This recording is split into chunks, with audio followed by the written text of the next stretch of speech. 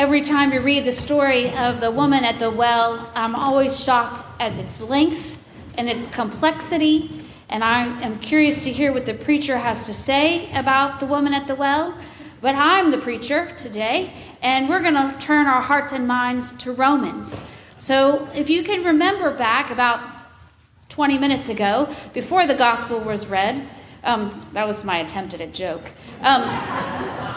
Would you please turn your hearts and minds to the section that we have in Romans today? But before we dive into Romans, I want to offer a word about words. Paul uses a lot of insider language or Christian speak. Words like justification and righteousness. Even words like reckon, a good southern word. I reckon they are new here. Even this word takes on a new meaning with the Apostle Paul. The good news is that there is no vocabulary quiz. When we're reading or listening to Paul, what matters most is the heart of his theology. And this is it, that we, disciples and followers of Christ, know and experience the free gift of God's love and grace through Christ. Paul compels us to take our faith seriously, to follow Christ with our whole lives. And because of this, it is easy to get lost in his letters, to lose focus and attention.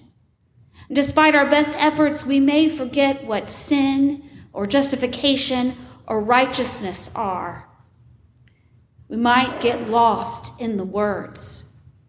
And so for this reason, hear me say again that what matters most is Paul's theology. He wants us to know that we freely receive the love of God in Christ. Paul wants our thinking and our doing to be ruled by this theology. We are bound to God through Christ, and there's nothing, absolutely nothing, that we do or will do to earn this grace. Today marks the end of 3 weeks when we've heard from chapters 4 and 5 of Paul's letter to the Romans. And we hear these sections completely out of order. And yet there is some logic to the order.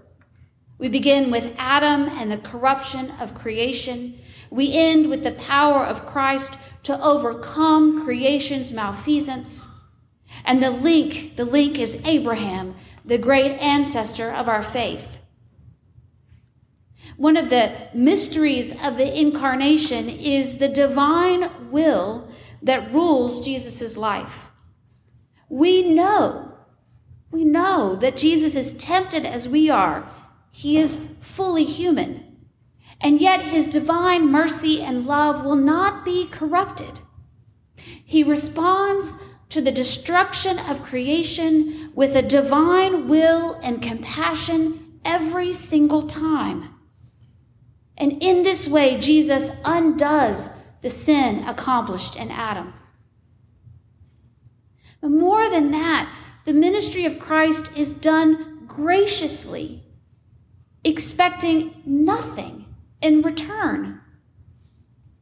Christ returns to our Creator simply from and because of love, God's love for creation.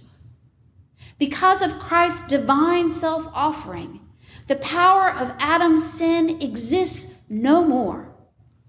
The decay of creation accomplished by Adam and in Adam is completely overcome by the righteousness of Christ. The faith of Abraham sits solidly in the middle of this divine arc of God's work. While Adam is ruled by his desire for power for himself, Abraham seeks divine grace. He has no law or Torah to guide him. He has no Jesus to follow. Abraham has a promise written in the stars and in the sand. The promise that God will bless him and his ancestors. Abraham does nothing to earn this promise from God. God comes to Abraham, and Abraham believes God. And from that moment forward, Abraham seeks to live as one who trusts God's promises. He and Sarah are not always successful. They make a lot of mistakes, the story tells us. And yet, at the end of their days, the promise stands, passed on to Isaac and Ishmael, a faith that drives Abraham, and only faith.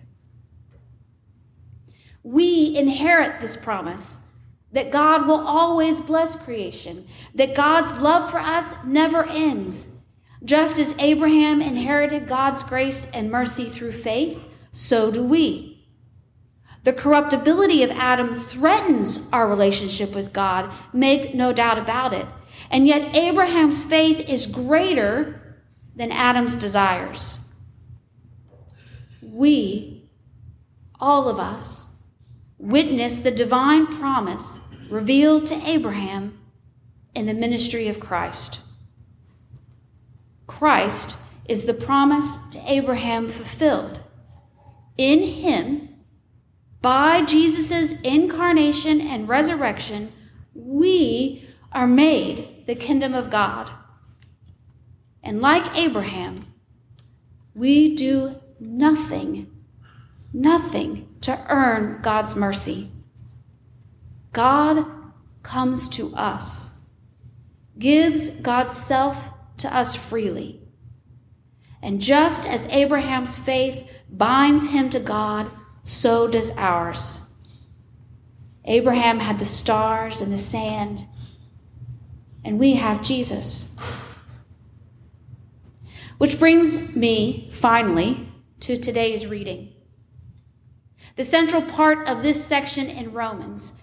And Paul writes, "Therefore, since we are justified by faith, we have peace with God through our Lord Jesus Christ, through whom we have obtained grace in which we stand, and we boast in our hope of sharing the glory of God."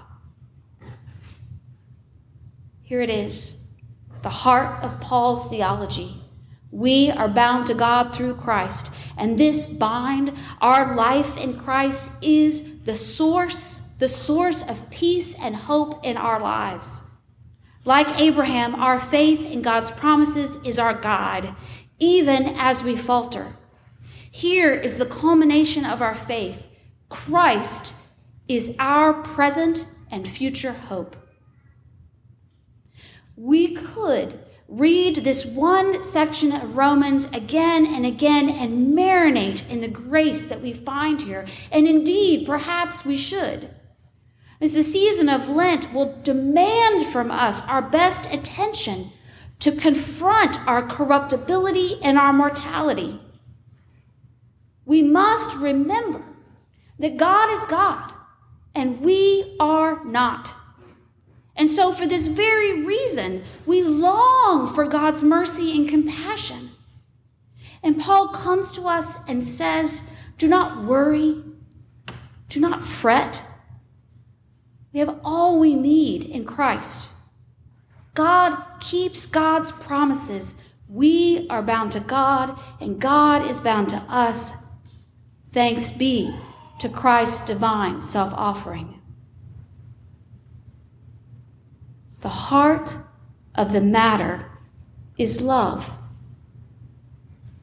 God's love for creation. There's nothing we can do to earn it. It's given to us, placed in our hands, nourishing our bodies. And this love is our hope. Because we have Jesus, God is with us in every suffering, every worry, every doubt. This week I had the great privilege of sitting at the feet of some great teachers. These are men and women who have experienced great injustice and oppression. And yet, they radiate peace and grace. I was astounded. I wanted to know why they were not raging and angry. And they began to witness to me the power of Christ in their lives. They told me that they never put their trust or hope in human potential.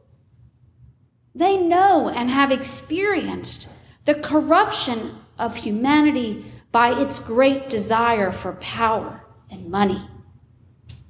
They know that we are tempted to serve other gods, and yet these men and women trust God's compassion and grace and mercy.